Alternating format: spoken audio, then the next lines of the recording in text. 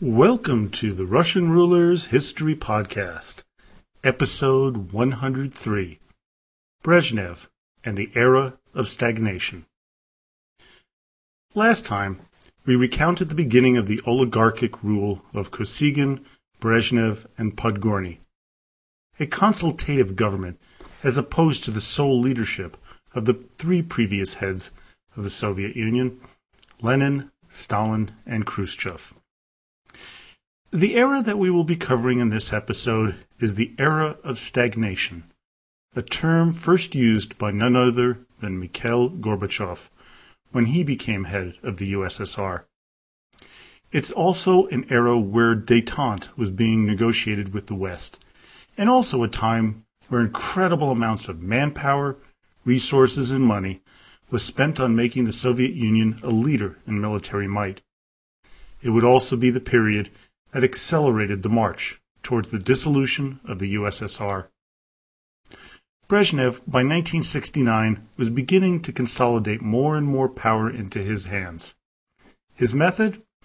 By using the very thing he condemned Khrushchev for, nepotism. While Khrushchev wanted to ferret out corruption, Brezhnev actually thought it was acceptable, as he was once quoted as saying, "Nobody lives just on his wages." Within the population, a joke used to go around which said, "They pretend to pay us, and we pretend to work." Theft in the workplace was a major problem throughout the Soviet Union, as there was a general sense that one had to look out for oneself and one's family. So unless the thievery was egregious or hurt others, witnesses winked, smiled, and turned away. I'm reminded of a story I heard back in the early 1980s when I worked at a camera store in New York City with a former Air Force pilot for the Soviet Union. He had escaped about a decade before through Finland as he feared for his life. Oh, not because of any political issue, but because of theft. What people were stealing was the alcohol in the windshield fluid of the fighter jets he piloted, replacing it with water, which caused dangerous icing. He told me that people were drinking the stolen alcohol to drown away the boredom of life in the Soviet Union. Now back to the power struggle. Well, to the outside world, Podgorny, Kosygin, and Brezhnev were happily ruling the country as a unified oligarchy. But in reality, nothing could have been further from the truth. All three men were jockeying for position, playing one off the other. Brezhnev, for his part, was quietly consolidating his power, drawing in all the conservative members of the Politburo and the Central Committee. Kosygin and Podgorny tried to bring in all of the liberal-minded members into their camp, effectively splitting up the votes, weakening both men. When Kosygin and Podgorny disagreed on an issue, Brezhnev carried the day. When the two liberals agreed on something, Brezhnev was forced to go along. Internationally, according to diplomatic protocol, Podgorny was first, Kosygin second, and Brezhnev third. Internally, it was the exact opposite, with Brezhnev at the top and Podgorny at the bottom. Within the Politburo, the duo of Podgorny and Kosygin held the majority of the votes in their hands. The only problem was they were constantly bickering between themselves, disagreeing on all sorts of policy issues. So the question needs to be asked, what were the disagreements and how did it impact the power struggle? One of the main ones was economic reforms, and in particular, what the focus of economic policies should be. Kosygin, for his part, was a fierce proponent in increasing consumer production. During the Kosygin reforms, within the 8th five-year plan, it was carried out with modest gains, but somewhat mixed results. He believed that decentralization, a modest for-profit business model within a socialist framework, and other incentives would lift the Soviet economy as well as improve the quality of the products produced. What he hadn't counted on was the colossal administrative bureaucracy which slowed down any reform that threatened its comfy existence. Now, Podgorny, for his part, believed in an agricultural focus, and that's what should be the economic priority, which kind of makes sense as he was Khrushchev's point man when it came to overseeing Ukrainian crop output in the early 1960s. But this was fraught with problems as the weather could always turn bad and lower the harvests. While grain production continued to improve, especially cereals, fodder grain used to feed animals was constantly in severe deficiency, so much so that the government was forced to import large quantities of grain from Canada, the U.S., and Argentina. Brezhnev, for his part, was more focused on heavy industry production, especially when it came to the military. He was okay with improved consumer goods and increased agricultural output, as they were both necessary to keep the Soviet citizens happy. But as an arch-conservative, Brezhnev was convinced that it was necessary to feed the military-industrial complex for economic reasons and foreign policy considerations. So let's look at those foreign policy issues. We're now in the year 1969, and it is the post-Czechoslovak invasion period. The arms race between the Soviet Union and the United States is in full swing, but a thaw was ongoing, having been started by Nikita Khrushchev. But a new term was now being introduced to the world, namely détente. Détente is the French word for relaxation or an easing of strained relations. The Russian term is razryadka, which loosely means relaxation of tension. This idea was the one and only major policy feature of the Brezhnev era, starting in 1971.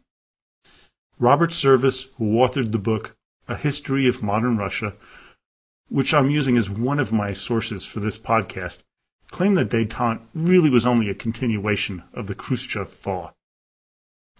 Alexei Kosygin was considered the point man in negotiating the numerous treaties that were to come out of the era of détente, much to the chagrin of Brezhnev, who considered détente his idea, which, for all intents and purposes, was true. The main treaties included the Biological Weapons Convention, the Anti-Ballistic Missile Treaty, and the Strategic Arms Limitation Talks, also known as SALT I. This period of détente coincided with the election of Richard Nixon as President of the United States, and ended with the Soviet invasion of Afghanistan in 1980. Following the Moscow Summer Olympic boycott by Jimmy Carter, and completely shut down by President Ronald Reagan in 1981 with a resumption of Cold War hostilities. Brezhnev believed that the key to achieving a state of détente with the West relied on the Soviet Union being equal to the United States militarily. To achieve this, military spending between 1965 and 1970 rose by 40% and continued to increase for years to come. By 1982, the year Brezhnev died, military expenditures were a full 15% of gross national products of the Soviet Union. Comparatively, the U.S. spends one-third of that compared to its GDP.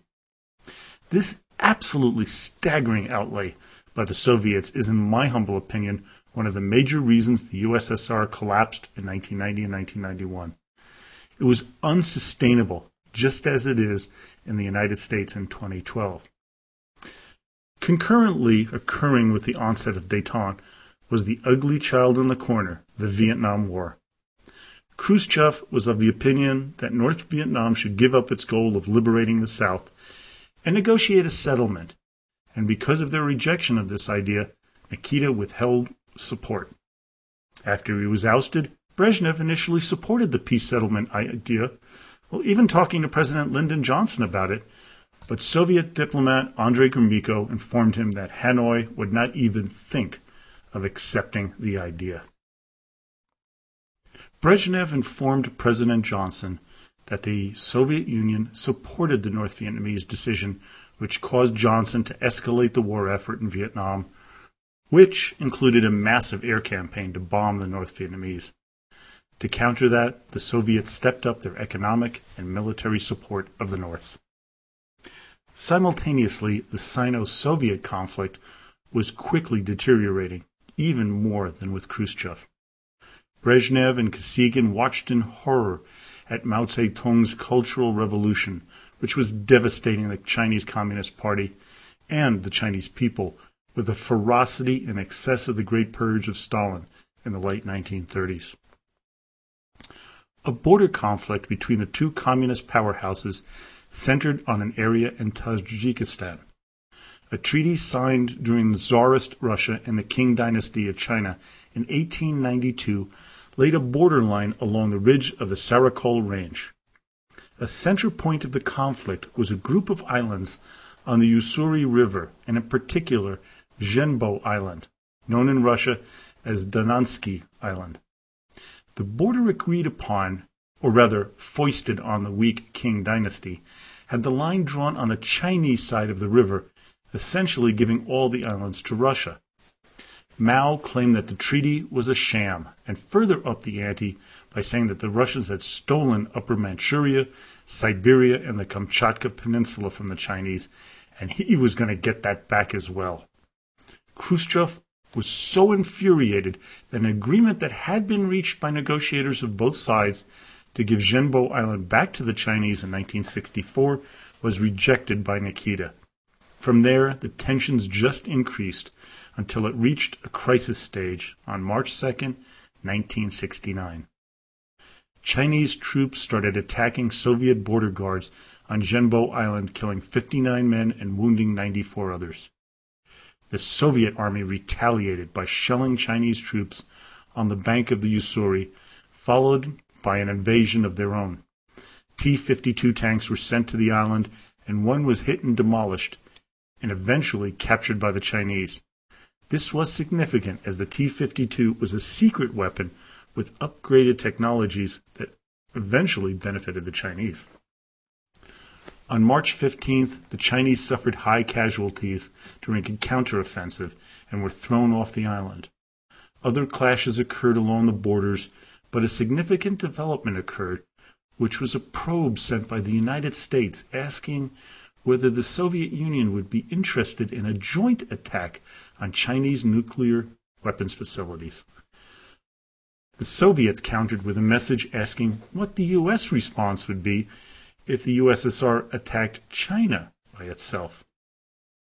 At this point, Mao, having gotten wind of the Soviet-American talks, put out his hand to the U.S., offering to normalize relations. American President Nixon jumped at the opportunity, seeing an improved relationship with China as a way out of the Vietnam conflict, but more importantly, as a way of neutralizing the Soviet Union. Brezhnev, Kosygin, Gromyko, and Podgorny were stymied. In his insightful book entitled A Failed Empire by Vladislav Zubok, he talks of a Russian chauvinistic belief about the Chinese, highlighted by a joke which was circulating around Moscow, in which a Soviet commander near the disputed Sino-Soviet border called the Kremlin in panic, saying, "Oh, what should I do? 5 million Chinese have just crossed the border and surrendered." Well, because of this chauvinistic attitude, Moscow continued veiled threats of a nuclear attack on China in order to control the situation. This policy is what many believe led Mao to talks with the United States. The border conflict with China was not fully resolved until, get this, 2008. Border treaties were signed in 1995, 2004, and 2005, but the final deal wasn't completed until a few years ago. The Sino-Soviet conflict had devastating effects on Moscow's leadership and the communist world. The effect of this and the Czechoslovak invasion of 1968 was so great that when Brezhnev tried to convene a meeting of the international communist ruling parties, he could only get 5 out of 14 countries to send delegates. It was now apparent that the Soviet leadership of the worldwide communist movement was now officially over. Lenin and Stalin's dream of worldwide Soviet domination had come crashing down. But not all foreign matters were negative. A bright spot would turn out to be improved relations with West Germany. Now, Chancellor Konrad Adenauer was a long-time thorn in any discussions with the Soviets, as he was a staunch anti-communist. In September of 1969, he was replaced by the mayor of West Berlin, Willy Brandt, who espoused a new foreign policy known as Ostpolitik, which called for a thaw in relations with East Germany and Moscow. Cautious, as they did not want to offend East German head Walter Ulbricht, backdoor negotiations began in 1969. By August 12, 1970, a time that I was actually in West Germany, a non-aggression treaty was signed between the Bonn government of West Germany and the Kremlin. Ulbricht was furious, but because of internal pressure and from the Soviet Politburo, he was forced to resign and was replaced by a friendlier Erich Honecker. As I said, in 1970, I had the privilege of going to East Berlin because of this thawing of relations. And I was able to visit, and actually not visit, but meet my great-uncle Albert, who lived in Leipzig, East Germany, as he was allowed to cross into West Germany. And that was when I visited my aunt in Wiesbaden. But what really struck me was his description of life in the East, and it stuck with me to this day. And he used one word, and the word was trist. And the translation from German is, it means sad. Now, with all the crises swirling around the ruling oligarchy, backdoor machinations were grinding away to see which of the three men, Podgorny, Kosygin, or Brezhnev, would come out on top. With Kosygin and Podgorny constantly bickering, Brezhnev was pulling out an old trick used by Stalin and Khrushchev, as he was building his own cult of personality and removing unfriendly members of the Politburo and inserting people beholden to him and him alone.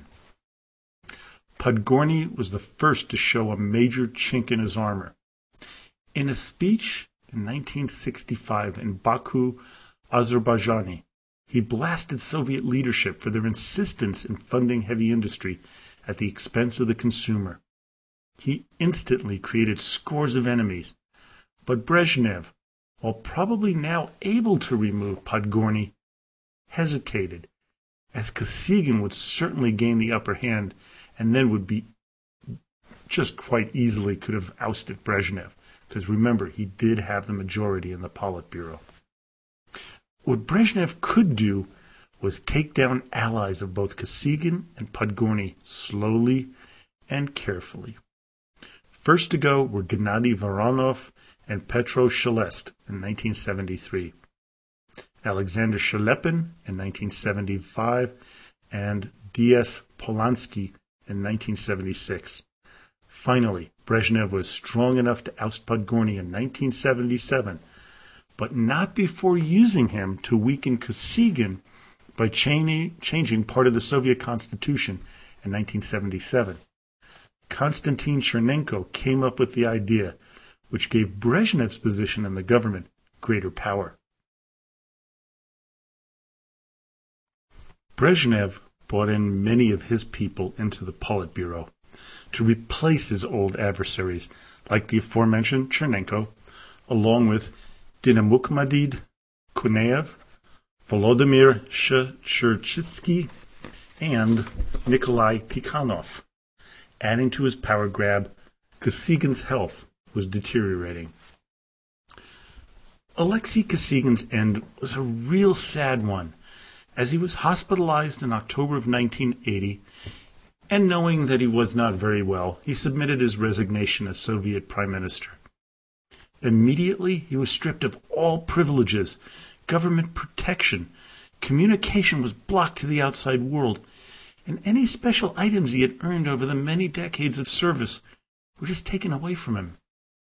When he died on December 19, 1980, he died alone, as none of the Politburo members, former aides, friends, or security guards ever visited him. And to top it off, because he died on the day before Brezhnev's birthday, they delayed the funeral for 3 days. Now, he was awarded a somewhat lavish state funeral attended by members of the Politburo, and his ashes were put in an urn in the Kremlin wall, but it is all show to show off the members that survived him. And really, it was kind of a sad thing to see how Kosygin who had done quite a bit for the Soviet Union, was kind of shunned in his last days. Now, Kosygин's legacy is one of competence and hard work. Canadian Prime Minister Pierre Trudeau put it best when he said that Kosygin was, quote, Khrushchev without the rough edges, a fatherly figure who was the forerunner of Mikhail Gorbachev. Andrei Sakharov said of Kosygin that he was, quote, the most intelligent and toughest man in the Politburo. Of Podgorny, little is known of his life after his ouster, except that he kept his seat on the Supreme Soviet for a few more years, but he eventually withered away until he died of cancer on January 12, 1983, outliving the man who ousted him by a little more than 2 months. Now, Leonid Brezhnev was alone at the top of the power structure of the Soviet Union on June 16, 1977, as he became chairman of the Supreme Soviet, as well as General Secretary of the Communist Party. But all was certainly not well with Brezhnev or the Politburo. In 1980, the average age of a Politburo member was 69. Aside from Grigory Katushev, who was 53 in 1976 when he joined, and Mikhail Gorbachev, who entered at the age of 49 in 1980, very few members were what could be considered young or even middle-aged. The Politburo was a gerontocracy filled with the old Stalin appointees. Change was not an option for these old men who were comfortable and well taken care of. As for Brezhnev, I want to read you an excerpt from Robert Service's book, A History of Russia, which I strongly consider a fantastic book and really recommend it to all of you. He says, quote, the growing cult of Brezhnev was outrageously at variance with actuality. His physical condition was deteriorating. He was addicted to sleeping pills. He drank far too much of the Belarusian Zubrovka spirit and smoked heavily. To his embarrassment, he was also greatly overweight. From 1973, his central nervous system underwent chronic deterioration, and he had several serious strokes. At the successive ceremonies to present him with orders of Lenin, Brezhnev walked shakily and fumbled his words. Evgeny Chazov, the Minister of Health, had to keep doctors in the vicinity of the General Secretary at all times.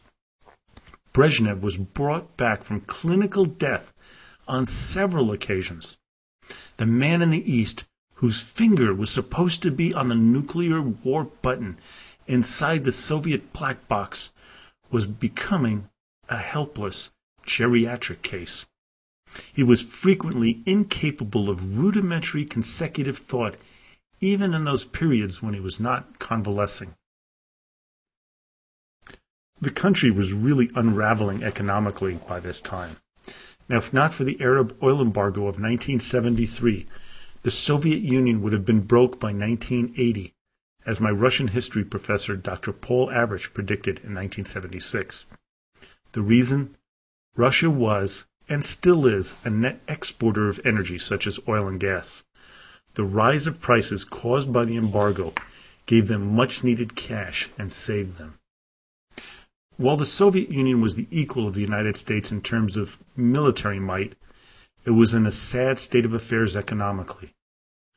So when we look back at the change from the Tsarist economy, we see little improvement for the common man in 1917 and 63 years later in 1980. The elite classes, like the Tsarist elites, were comfortable, not unlike the boyars of old during the appanage era. The nomenklatura was no different than the bureaucrats of the Tsars. As much has changed in Russia, little really did.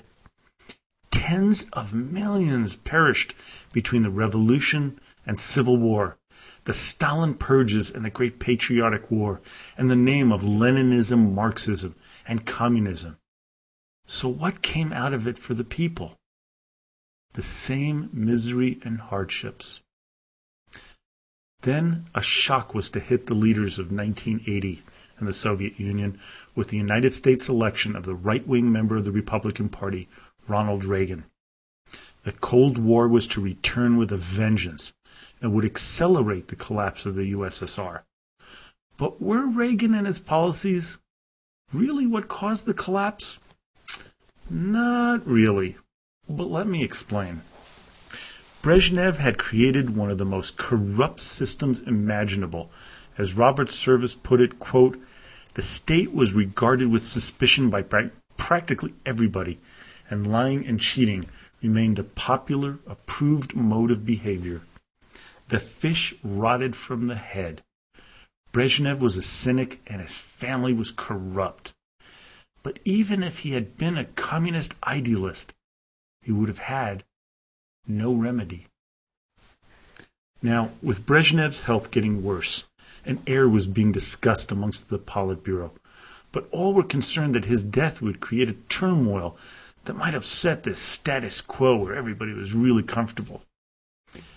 Mikhail Suslov and Andrei Kirilenko were brought forth, but they were both older than Brezhnev, so they turned to Fyodor Kulikov and Konstantin Chernenko, who were younger.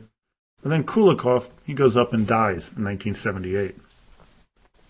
Yuri Andropov began to make his move after Suslov died in January of 1982, as he took his seat as Central Committee Secretariat. That and his former position as KGB chief made him a formidable player. Despite suffering yet another stroke in May 1982, Brezhnev refused to resign. On November 7th, 1982, Brezhnev was at Lenin's mausoleum for the celebration of the anniversary of the Bolshevik Revolution. 3 days later, Leonid Ilyich Brezhnev suffered a massive heart attack and died. Brezhnev was the second longest leader of the Soviet Union, behind Stalin, having served for 18 years. His legacy is mixed. Gorbachev condemned his tenure, calling it, as we've mentioned before, the Era of Stagnation, and for being a neo-Stalinist. His invasion of Czechoslovakia and Afghanistan sullied his foreign policy achievements like détente and the missile treaties. But as we look back, we can see an inflexible and vain man who cared more about fast cars and a cushy lifestyle than the people of his country. I want to tell you something. When I was reading this, it almost disgusted me about him. He would drive from his dacha just outside of Moscow in fast cars that were given to him by leaders of different countries. And he would hit people, run them over, kill them. And it didn't matter to him. It was just for his own excitement. And it is for this reason I decided not to go deeper into his life in the podcast. There's a lot of work on Brezhnev out there that I was able to find, and I found him to be a really corrupt individual, someone that I just don't think deserves much more time. So with this, we put an end to Brezhnev. Now, while the Soviet Union realized its apex as a world power under the man, he created a slippery slope economically and corruption-wise that his successors could just not overcome. So join me next time as we cover the short reigns of Yuri Andropov and Konstantin Chernenko, as well as the rise of the last leader of the Soviet Union, Mikhail Gorbachev. Well, I hope you enjoyed today's podcast. Please give me a rating on iTunes. It helps boost me up the ratings and gets more listeners to join in on the love for Russian history. Now, of course, don't forget to visit us on Facebook at Russian Rulers History Podcast, where we've had some great discussions, some great posts from my listeners. Thank you very much. And that's where you can ask a question, leave a message, or make a suggestion. So now, as always, до свидания и спасибо большое.